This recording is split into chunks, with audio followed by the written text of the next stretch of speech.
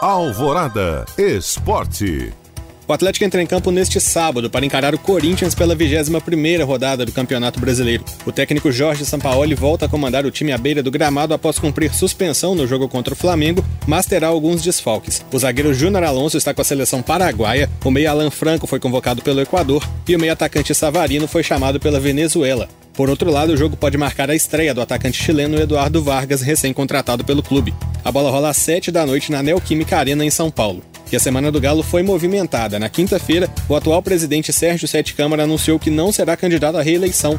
O vice Lázaro Cândido também deixará o clube. Nesta sexta, o empresário Sérgio Coelho anunciou chapa para concorrer à presidência do clube. Ele terá como vice o advogado José Murilo Procópio. O pleito ocorre no dia 11 de dezembro. Quem também entra em campo neste sábado é o América, que terá pela frente o Cuiabá em duelo direto pelas primeiras colocações da Série B.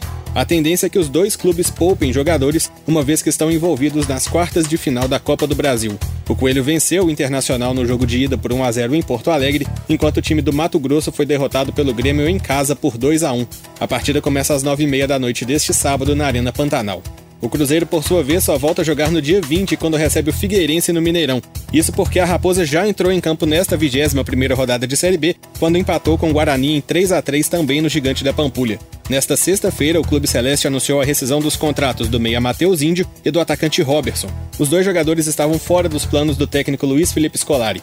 Robertson disputou 13 jogos com a camisa celeste e marcou 1 gol, enquanto Matheus, que foi indicação do ex-técnico cruzeirense Ney Franco, não entrou em campo pela Raposa. Bruno Favarini para a Rádio Alvorada.